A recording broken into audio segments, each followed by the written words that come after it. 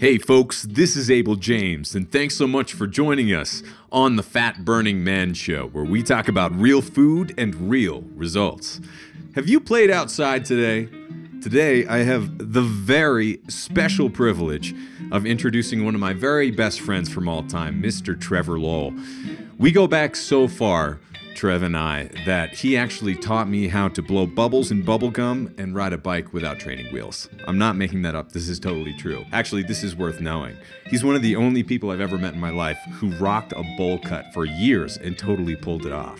Mr. Trevor Lowell is the Farm to Institution Program Manager for the state of Vermont's Agency of Agriculture, Food, and Markets, where he works as an educator and administrator. He's also a man of many talents, a great writer, an avid outdoorsman, and he knows how to play when he has to. He has his MA in Food Studies from NYU and has worked in various capacities across the food system, from being a goat milker on an organic dairy farm in Montana to being a food policy researcher in New York City. Before we get to the show, let's share a quick review that just came in from Big Chuck 78. He says, I've been listening to Abel since he started, and I've bought multiple copies of The Wild Diet for family and friends. I was drinking Abel's fatty coffee before I'd ever heard of bulletproof coffee. Long story short, I was almost 400 pounds and I was diagnosed with diabetes in early 2018, and in 6 weeks, I put my diabetes in remission using information I learned from Abel's show with Jimmy Moore. Since then, I lost over 125 pounds in 2018, and I've got my life back. Abel's podcast has given me the resources and the knowledge for me to get back to my Army basic training weight from 22 years ago. I have 60 pounds left to hit my goal. This is my 2019 New Year's resolution. Thank you, Abel. I look forward to using your new products to accomplish all of my health and wellness goals. Man, Charles, you said so many things in there that, especially the first time I read it, really affected me. That when I hear someone losing over 125 pounds, it's such a life-changing amount, and it can be spiritually expansive, you know, especially when you go from being in a position that's extremely challenging, like the rock bottom of your health that so many people are at before they really start engaging and trying to get their health back. When you go from that and really start seeing some progress, I can't help but really feel it with you. So rock on, Charles. Thank you so much for sharing your story. And if you're listening and you'd like to write in, please do. My direct email is abel@fatburningman.com. But also all of your reviews, wherever you're watching or listening to this show, really helps. So just take a quick minute, leave a review. Let me know how you're doing, if you've learned anything from this show. Also, don't forget to subscribe and share this free show with your friends. But definitely do not spam them. But if you'd like to be spammed, don't forget to sign up for the newsletter over at fatburningman.com. We've got a bunch of giveaways coming up. I'm sharing a lot of things just on that newsletter. We've already given away over 7,000 ebooks in multiple countries and counting. So if you'd like to get some of our free ebooks as well as free signed copies of my new book, Designer Babies Still Get Scabies, make sure to sign up for the newsletter over at fatburningman.com. And also, make sure you hang on the line for a special reading from my new book of poetry at the end of this one. And great news about this, my new book, Designer Babies Still Get Scabies, is now a #1 hot new release, as well as a #1 bestseller in humor and a #1 bestseller in poetry in multiple countries, a lot of Europe, South America, and all over the place. Some of our cookbooks are #1 in Japan. So I just want to say thanks to all of you who are really engaging with our work. We have a lot more coming, and there's a lot to look forward to. And if you'd like to join all the giveaways around the Designer Babies launch, make sure you go to designerbabiesbook.com. And once again, hang on to the end of this episode. I'll give you another special reading. And thank you so much for all the support and positive feedback so far. I know it's going to ruffle some feathers, but so far you guys have really enjoyed it and you've gotten the joke. So I appreciate that. All right, so on to the show with my buddy Trevor Lowell. You're about to learn how our food system is governed, why soda is the #1 commodity purchased through the SNAP food program, how to better vote with our forks, why protecting and preserving wild landscapes is critical to happiness, and tons more. Let's go hang out with Trev. All right, folks, Mr. Trevor Lowell is the Sustainability Director for the University of Montana's Dining Service, where he works as an educator and an administrator. His work is centered on creating a more just food system that supports shared values around societal, environmental, and human health. Trevor has an MA in Food Studies from New York University and has worked in various capacities across the food system, from a goat milker on an organic dairy in Montana to a food policy researcher in New York City. Trevor grew up in central New Hampshire and now lives with his lovely wife in Missoula, Montana, where the vast tracts of public land support his love for the outdoors. He's a dear old friend who goes so far back that Trev literally taught me how to ride a bike without training wheels, play Ninja Gaiden on original Nintendo, and blow bubbles in bubblegum. Trevor, thank you so much for being here. Hey, Jay, it's great to be here. Thanks for having me. Yeah, man. So it was really fun to read what you sent over, as topics that we could talk about, because obviously we've been friends for a long time, but you as a professional have been doing some really cool work. And one particular sentence that really stuck out to me was, our food system is a direct reflection of the interests of those who hold the most power in our democracy. So let's just start right there. What does that mean to you?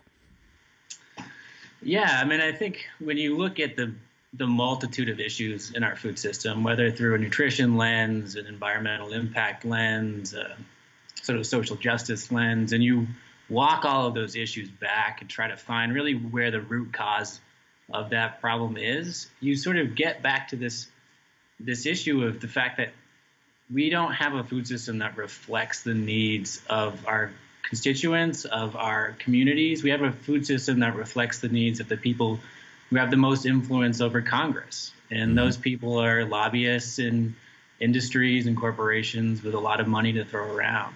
So you look at how those policies are developed, and they usually start with good intent, and then they sort of go through that really bureaucratic and sort of arduous filter of lobbying and discussions and committees. And by the time they come out, they've been altered from sort of best case, best intent to, how can we design this to benefit the people with the most influence? I think about that classic example of how they argued that pizza was a vegetable when they were doing the school lunch regulations because it had tomato sauce on it. And so that allowed them to qualify, what is generally fairly unhealthy into the category of vegetables so that they could meet the quota for the school lunch program.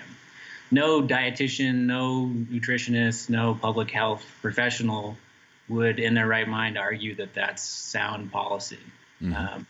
But when you filter it through that process and you have all those people influencing that process, that's sort of the outcome that happens. And it seems to happen to almost every system from like all sides. Is there any hope? How do we correct that?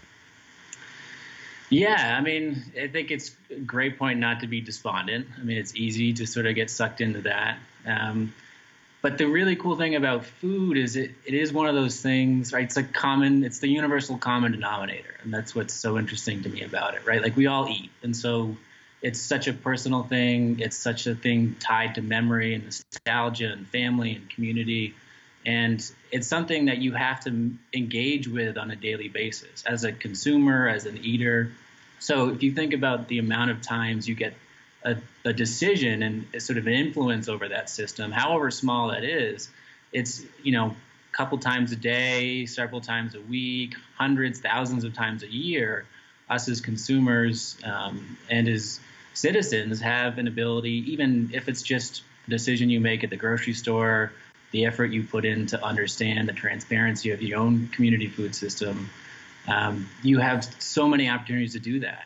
And I think that that's probably one of the things that's most engaging about the food movement, right, is that it is this sort of critical mass of people that's been growing, that's sort of as these issues get more light and come out of the shadows, people start to care more about it. And I think you've seen a lot of changes and a lot of things pushing back against that system that isn't, reflective of really what a great values-based food system would be. Right. We see a lot of top-down instead of bottom-up action, such that we're subsidizing junk food, whether we voted for that or not. It's like our tax dollars are going to that. And it's before this call, we were talking about buying a house and all of that. And most of the years, I'm pretty open about this. We about break even. We had one good year when I was on that TV show, and I paid more in taxes that year than I paid for my first house.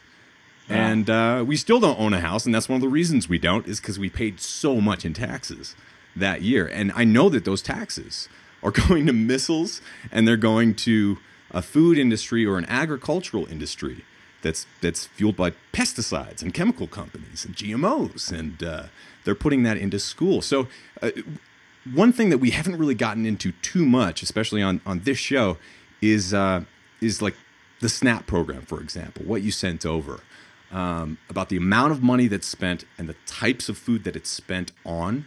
Can you just fill people in about how that's working right now, or not working, as the case may be? Yeah, I mean, the SNAP program is the vast majority of the Farm Bill funding. So if you look at what we spend annually right now on SNAP, it's about, on food alone, it's a little over $60 billion a year. That's a huge amount of food. It's a huge amount of consumer purchases. There are 43 million people that are participating in this program. And I think the most egregious thing about this is that we don't know where that money goes. That information is out there, but we have legally been prohibited from looking at where those SNAP dollars are being spent. So which stores are benefiting from this, what type of items are being purchased using SNAP dollars. That's really valuable data, right? If we're spending $60 billion a year, it'd be great. It's taxpayer money. It'd be great to know where that money is going and who's benefiting from that. Right. So there's been some research where they've done some studies, but the frustrating thing is that Walmart has this information. Albertsons has this information. Safeway has this information.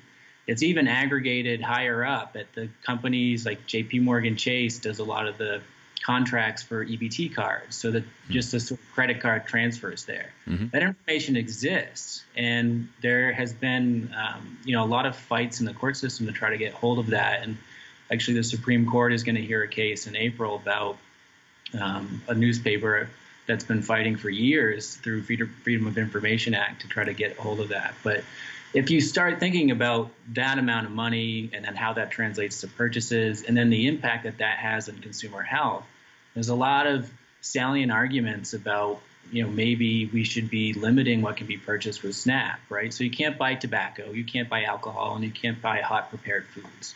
That seems reasonable, right? Why would we allow people to buy tobacco and make themselves more sick? Right. Well, now is a lot of the research is coming out and really fortifying around the impact of sugar sweetened beverages. You can make the same argument for soda. Like why there is some, research suggesting that that's the number one commodity purchased with SNAP dollars. Right. So, we're paying $60 billion a year to, help people get access to crap food.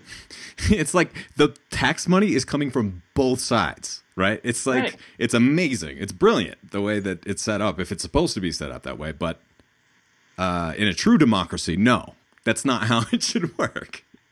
Right. And it's, I think it's important to keep in mind some of the, there's more elements to that issue, right? Sure. Like a lot of it is access. I think it's really easy. Like SNAP especially gets a lot of flack for just being a social welfare program. And unfortunately, a lot of that flack comes down on the users, and people think that it's abused and that it's, it's just, perpetuating this cycle of sort of people who don't take initiative for themselves. And the reality is that the abuse of the system is very low. They study it every year. They report on it every year. It's a really complex issue, but I think at a minimum, we should see where that money's going. Yeah. You get to this argument, you look at Walmart and you start to think about how many of Walmart's employees are on SNAP dollars themselves, right? Because Walmart doesn't pay a living wage in a lot of places. They've actually been accused of actively trying to keep people at a certain amount of income so that they don't have to do these things. Right. And they are largely considered to be the biggest financial beneficiary of SNAP dollars. Right. So subsidizing Walmart.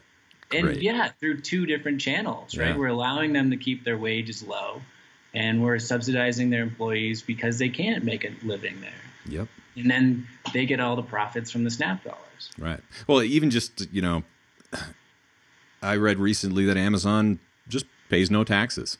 Billions and billions and billions of dollars. Everyone uses, like half of Americans right now are using Amazon in their like Prime program, giving them over $100 every year. It's like no taxes. So things like this, obviously they're not talked about that much publicly, but they should be, right? This is our opportunity to say no.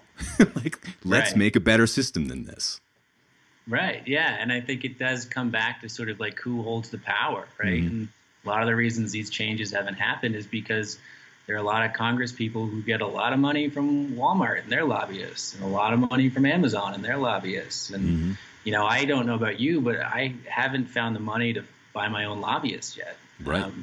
Maybe we could start a pool. Yeah, with our tax dollars. Yeah. But it does seem very backwards. What are some of the other things, though? Because you're working for good in a system that isn't necessarily set up for that. So to use some examples of your professional work in Montana with food sustainability and all of that, like what are some of the more promising things that we can focus on? Yeah, I mean, there's a lot of great people who are working hard on this issue. So I sit on the board of a nonprofit called the Community Food and Agriculture Coalition, and we have a program called Double SNAP Dollars. It's a program that's been set up in a lot of different states around the country. And what it does is, say you go to the farmer's market and you're a SNAP recipient, we set up a booth at the market. You want to take $20 of your monthly SNAP allotment out to then shop at the market. So you might want to turn that into tokens or whatever that is. And so we will double whatever money you take out and then give you tokens to use that money on fruits and vegetables from farmers at the farmers market. So it has this great sort of dual purpose, right? We're helping SNAP recipients double their money, double their purchases, but we're also giving them, we're directing that money towards very nutritious food, fresh fruits and vegetables that are showing up weekly at the farmers market. And then the sort of third benefit of this is that the farmers and people who go there to sell their goods are benefiting economically from the SNAP recipients who are getting this extra money. And so those folks, we've done a lot of great surveying of that program and looking at the impact it's had on diets. And we're finding that it's really meaningful for people in the Missoula community and the other communities where we're trying to sort of pilot this. And the farmers love it too, right? And it helps change and sort of erode some of that stigma, I would think, around SNAP users, because instead of this idea that, you're just, whatever that sort of negative connotation may be, they are coming to their booths and they're buying loads of their fresh produce and they're having these conversations about how great the vegetables are and how excited they are to use them. And so, there's some really interesting programs like that. There's a hospital in town that's starting to look at doing prescription vegetables, right? So instead of getting a script for, diabetes or hypertension or stuff like that, if you're the right type of candidate, they'll write you a voucher to go to the market and buy fruits and vegetables and eat healthier. Yeah. Which is a hell of a lot cheaper than taking, hypertension medication or taking anything. So if we can, again, it fits into that preventative health mode, but, think ideas like that are really creative and finding ways to not only support nutrition, but support local economies too, right? If we want a better food system, we need to sort of pay for that. We need to have people willing and a functioning economy to support that. Right. And when you do, good things happen for that very community, as opposed to thinking, even when we were growing up, we went to public elementary school together, and we didn't have much money during that time, went through some rough times financially. So I remember we were considering doing the free lunch program. And the reason that we didn't, even though we kind of needed to, like money-wise, was just because it was, you remember those foods. It was sloppy joes. It was like the worst pizza you've ever had. It was French fries. It was those little, I don't even know what you call them, the French toast sticks. The bags of milk that you just stab milk. That was the worst idea ever. But anyway, it's a matter of access as well. It's like you don't want to be shipping all of these fake foods from across the world or even across the country that are subsidized. It's just terrible coming from cans and all of this. It's like when there are vegetables literally right there. Like, for example, my wife Allison, her folks back in Arizona live on a small grapefruit orchard. And if you go into even the Sprouts Farmers Market right there, or the Whole Foods or whatever, their grapefruit are not from anywhere close to down the street. Like, we're driving from a grapefruit orchard to Whole Foods to buy grapefruit from thousands of miles away. And it's insane. But from the bottom up, there are a lot of things that local communities can do to make this so much better. Like, I remember at college, Dartmouth had its own organic farm. And a lot of my friends would work there, and not all of the veggies, obviously, but some of the veggies came from that farm to that school. And there are these programs, at least at a small level, that can be set up to bring community back into food, because that's really one of the things that's been ripped out of it. I think you can agree in the past few decades. And but I remember, growing up at your house, having the family meal was always so incredible. I mean, your mom, Carrie, was a caterer and made just like these outrageously wonderful meals. And I know I probably wouldn't be doing the show if it weren't for dinners like that, not just at my parents' house, but at like a lot of people's different houses, right? And so building that back in is so important. I think the work you're doing is really helping. Yeah, and I think what I see oftentimes too is that we think about creating a better food system, and we think of sort of the two poles of that supply chain or that system, right? We think about the consumer end and we think about the producer end, but really what a lot of the barriers are, where they are sort of those steps in between, right? So you go to the supermarket and buy grapefruit from thousands of miles away. That's probably because they have distribution models that fit with the supermarket's requirements, and they have insurance and liability that fits with the supermarket requirements, and they have asset plans and food safety, and they've sort of met all of those often onerous things, which are there for some good reasons. But when you look at small scale agriculture, like, again, that system is really designed for an industrial food system, right? Because you're creating so much product so quickly. Like, I was just reading how there are a couple of poultry plants, processing plants, that have filed for waivers to increase their speed line, so how many birds per minute they can do. And it's like 176 birds per minute is how many they're allowed to process. Wow. And you think about, like, when you have a system like that, if something goes wrong, you've now poisoned like hundreds of thousands of people. Right. And I think that, again, so you're taking these regulations that are sort of built for this really large industrial system, and then you're sort of blanket applying them across all these smaller systems, and you're cutting people out. You're blocking them out. One of the things that's been really cool about Missoula, we have a growers cooperative here. So they play this middleman role. So it's owned by the farmers, and they all have, voting rights, and they're members of this organization. But it's a for-profit business. And what they do is they play the role of distribution and marketing for all these farmers. So at the university, we buy a lot of our produce from them whenever we can. And they carry all the necessary, like, liability insurance and health requirements that we need as a state institution.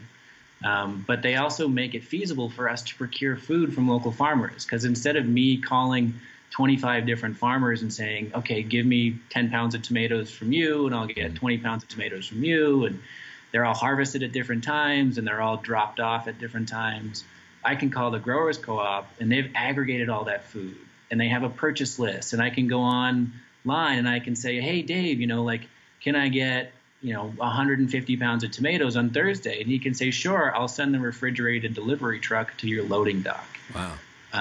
And those are some of the things we think about, like, creating a better system. Like, how are we going to build in, like, fill in the middle a lot. Yeah. And for you, just the logistical part of feeding that many people at the university, I can't imagine. So could you walk us through a little bit about how all that works? Yeah, I mean, it's really exciting, right? Like, I had a graduate school professor who was really famous for saying, you know, we want a better food system, we have to vote with our fork, right? And I think what's so cool at the institutional level is we have big forks, right? We can go out and really have a big impact on our local food economies and, you know, local producers. And at the university right now, we've got like a little under 10,000 undergrad, and then you add on a few thousand graduate and doctorate students, and then faculty and staff that eat with us. We're serving thousands of meals a day. Yeah. So, you know, we are constantly trying to walk this line. We're a customer service business at the end of the day, right? People buy our product, they buy our meal plans, they come and patron our retail environments. And so we have to sort of provide what they need, but we're also constantly trying to sort of nudge them and push them in ways to make better decisions, whether they know it or not, right? Yeah. So we have a great program with some local ranches that do grass-finished beef. Montana does a lot of beef, but most of it's cow-calf, and that stuff leaves the state and then goes to feedlots, gets fattened into commodity beef, and then sort of hits that market. We work with a number of ranchers, Yellowstone grass-fed beef. We work with a family called the Mannix family up in Helmville. And, you know, these guys are really trying to do it differently. And they're trying to find a sustainable way to sustainable markets for their products. And so we buy a lot of this grass-finished beef. If you walk into our cafeteria, we serve pasture-raised grass-finished beef all day long, every day. Wow. So a lot of students don't even realize that. You know, they order a cheeseburger or whatever, and we grill it up for them. And, you know, that's top shelf, amazing beef product. Yeah.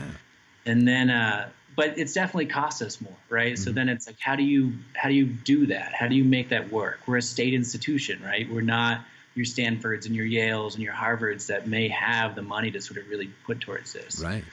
And so one of the cool things we've done is we started mixing the beef with like 1/3 mushrooms.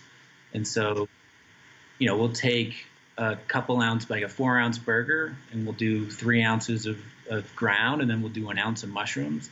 We'll mix that up. Most people don't even taste it, really. Yeah. And so it's sort of what we call like stealth health, because we're reducing how much red meat they're eating. And I think, like, overall, that's a good thing. Americans eat 3 times the global average of meat per capita. So we're helping cut down on that a little bit. We're helping cut down on the cost, too. So it makes that program a little more feasible, because we save 1 ounce of red meat every burger that goes out the door.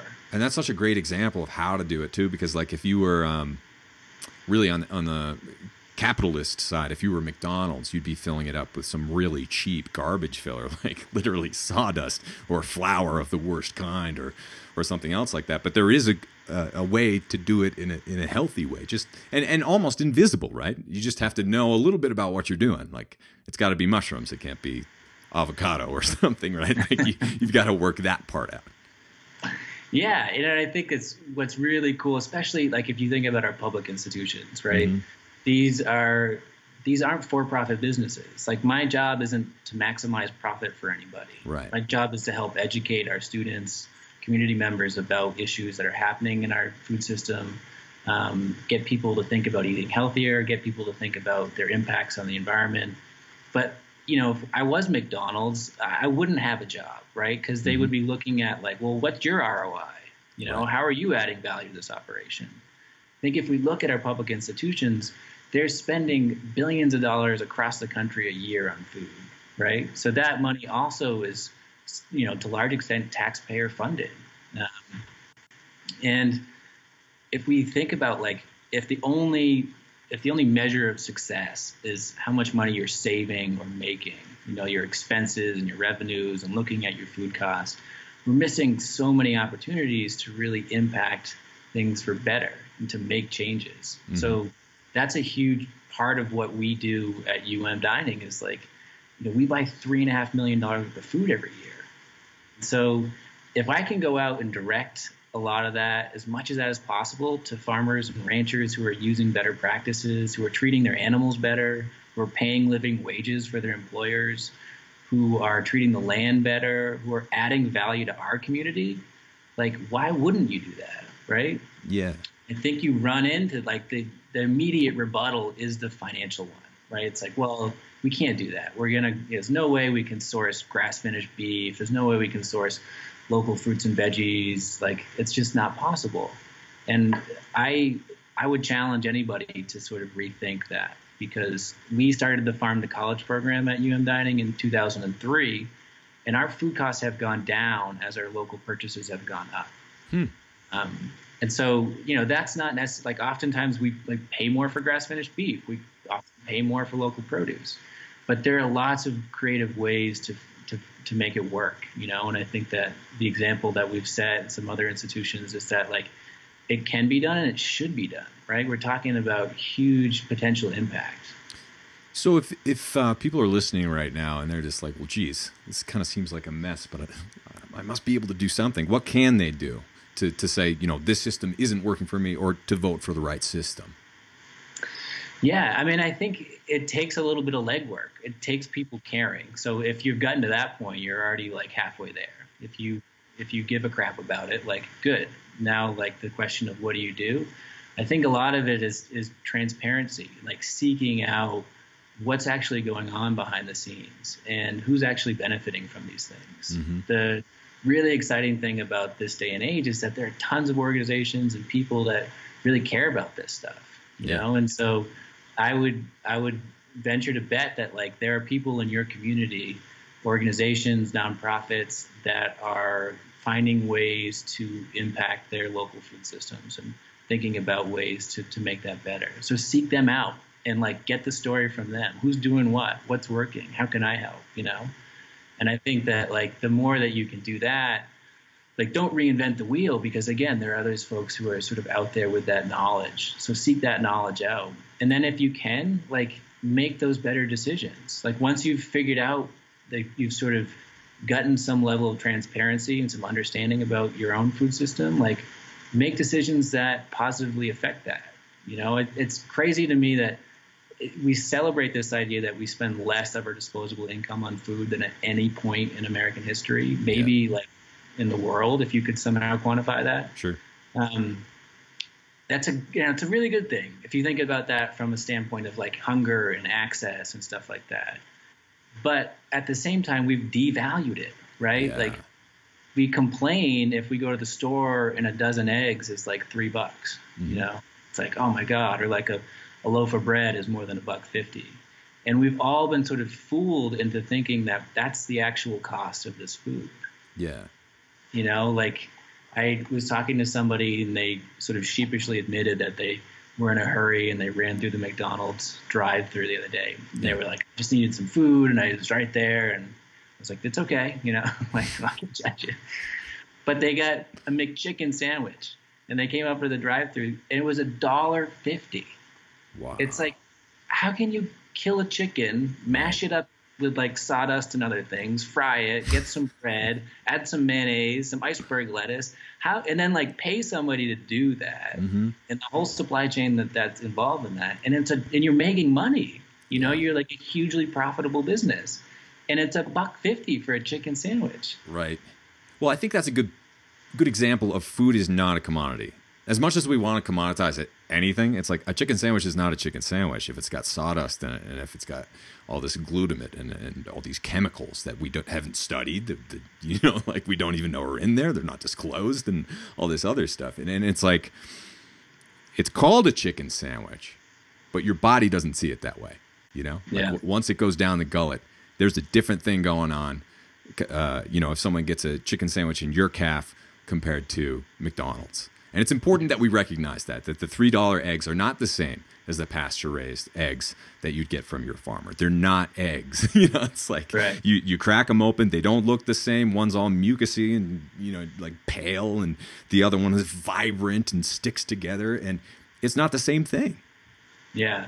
Yeah, and I think one of the nice things about these problems, too, is that there's so much overlap, right? So if, like, a lot of what you've done around nutrition education and helping people think more critically about that overlaps with these goals of like building local ag economies. Yeah. Right. So like Totally. if you want food that's better for you, like do the transparency research. And the good thing about that is that food that's better for you is probably better for your community too. Yeah. And it's better for your local economy. It's better, you know, you're supporting these people who aren't just giving you more nutritious food, but are giving you a stronger economy, a stronger community. Yeah.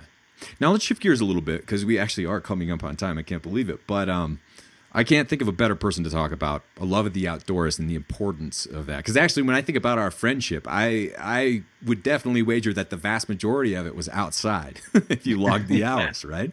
We grew up outside. We played outside. I mean, we played Nintendo too, and we ate inside or whatever. But it was so ingrained in us growing up, whether we liked it or not, that it's a part of who we are to this day. So why don't you just like go at bat for Mother Nature for a second? Like, why should we even care?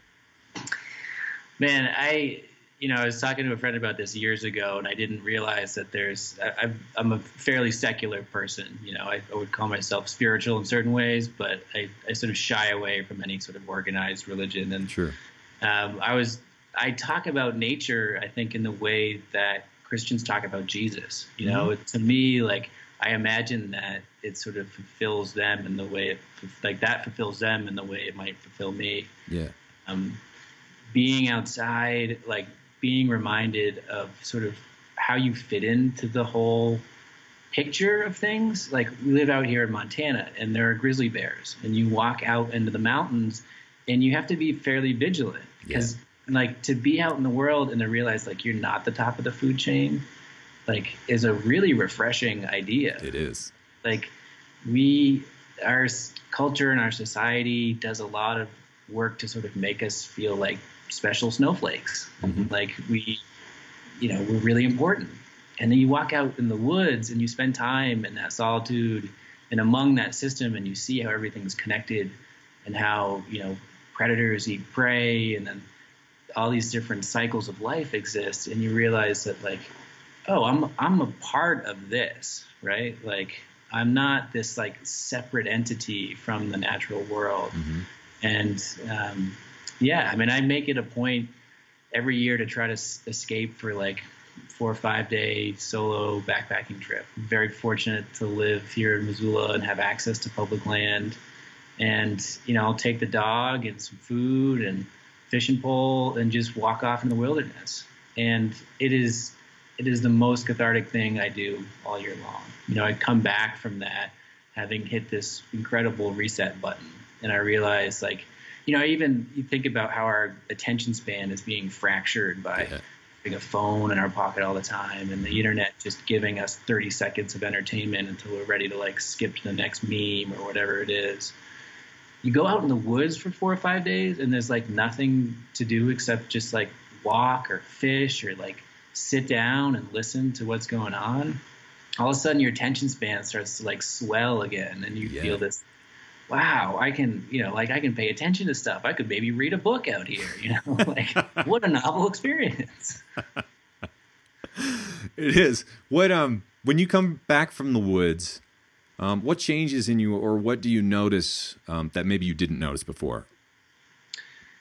I think primarily it helps me sort of put my ego where it needs to be. Yeah. You know, I think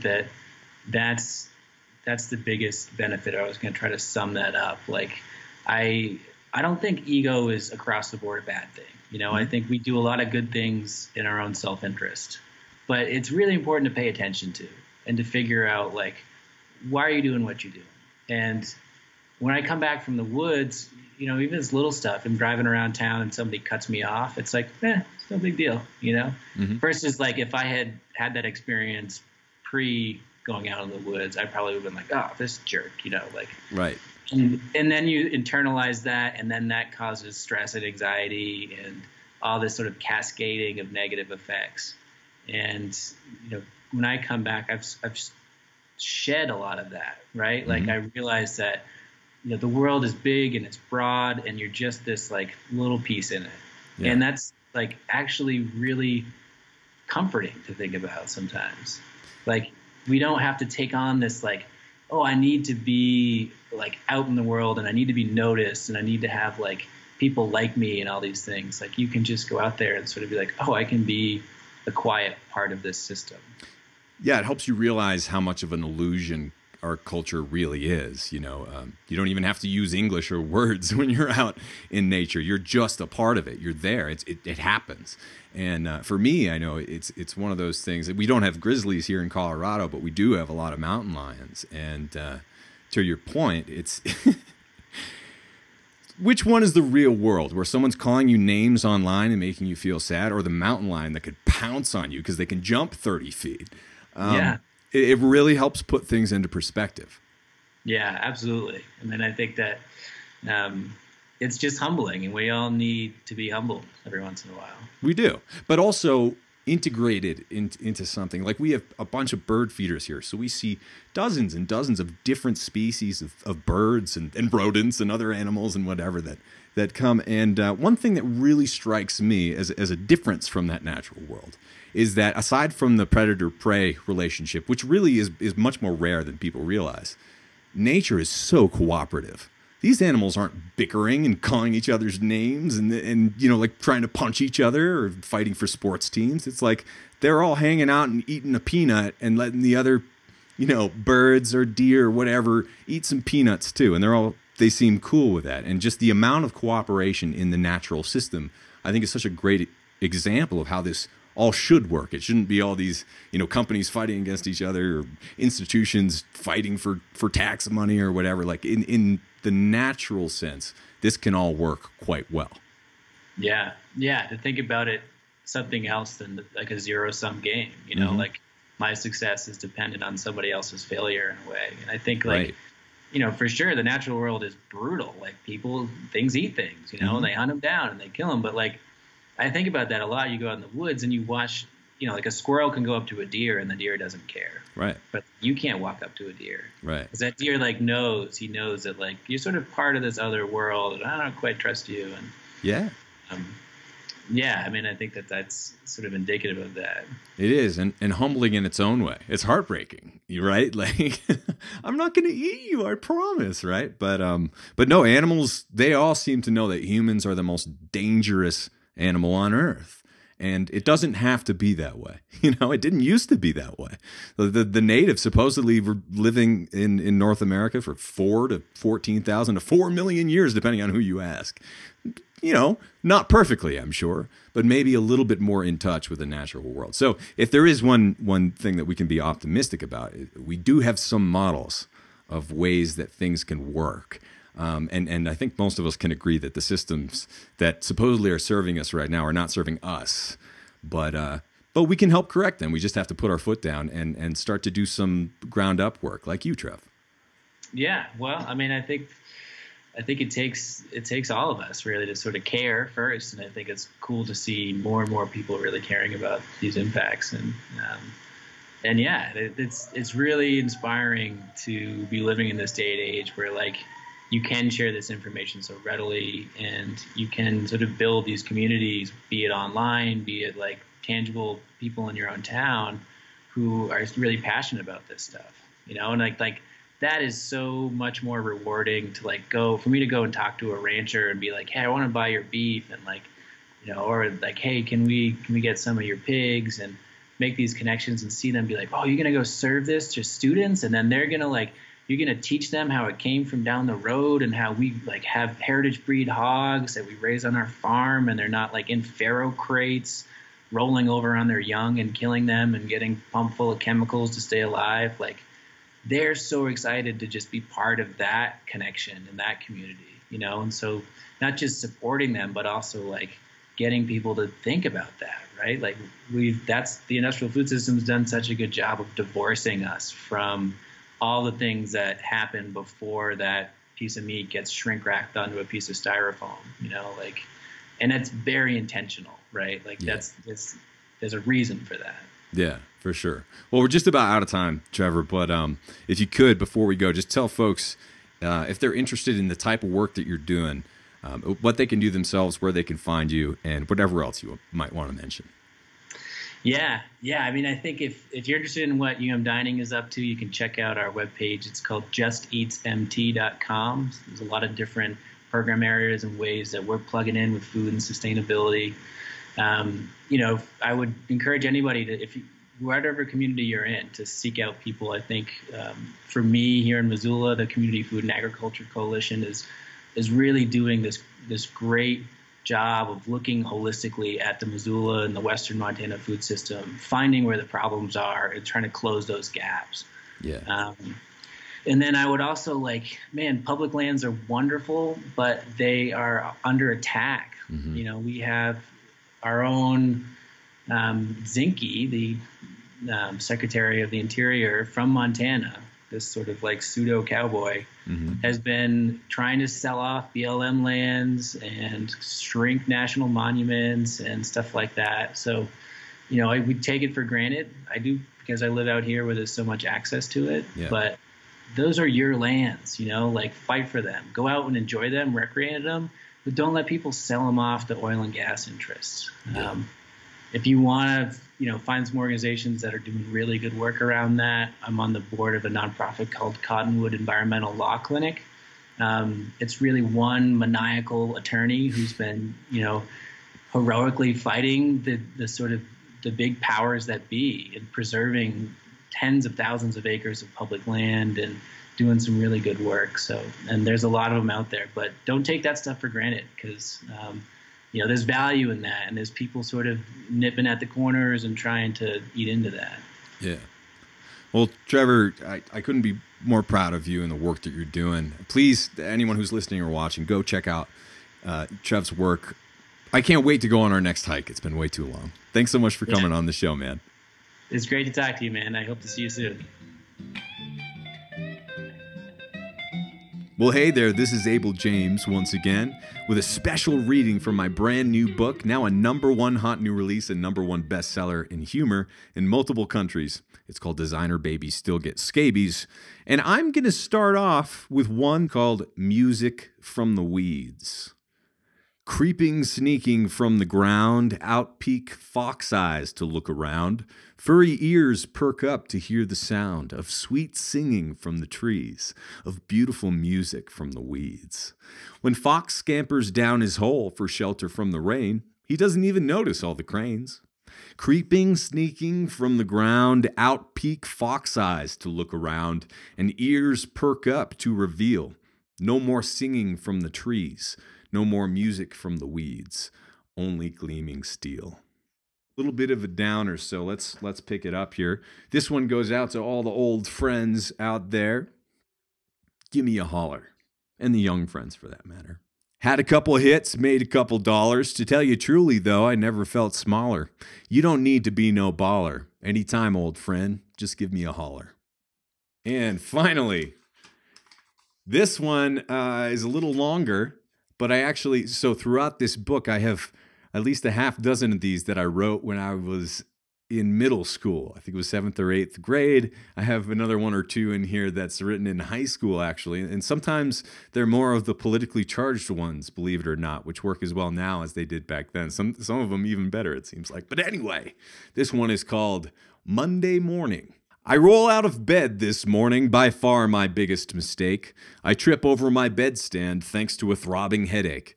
The alarm is sent flying as bright light jabs my eyes. I stumble down the stairs to our creepy cat who cries, meow. I go fetch some cream for a cranky, spoiled cat, while Big Brother screams, get me my breakfast, you brat. So I grab a few eggs, I'm ready to cook. I can't find the spatula, but I'm too tired to look. There it is on the floor, I found it all right. So I cook up the eggs, but as I take my first bite, in tromps the dog. Oh great, I exclaim, since she's muddy and soaked from the morning's hard rain. So as I was saying, just my luck, she shakes off all over me and I can't even duck. I'm all soaked and wet, breakfast went to the dogs, even the leftovers are gone, my family ate it, the hogs. I'm tired, I'm aching, hungry, and soaked. It's only getting worse, regretting I ever woke. So I sit here just wishing I'd never even left bed when along comes cheery mother. "Good morning," she said. So even if it's Monday out there in the virtual interwebs, this is Abel James signing off and wishing you the very best. Thanks again and take care.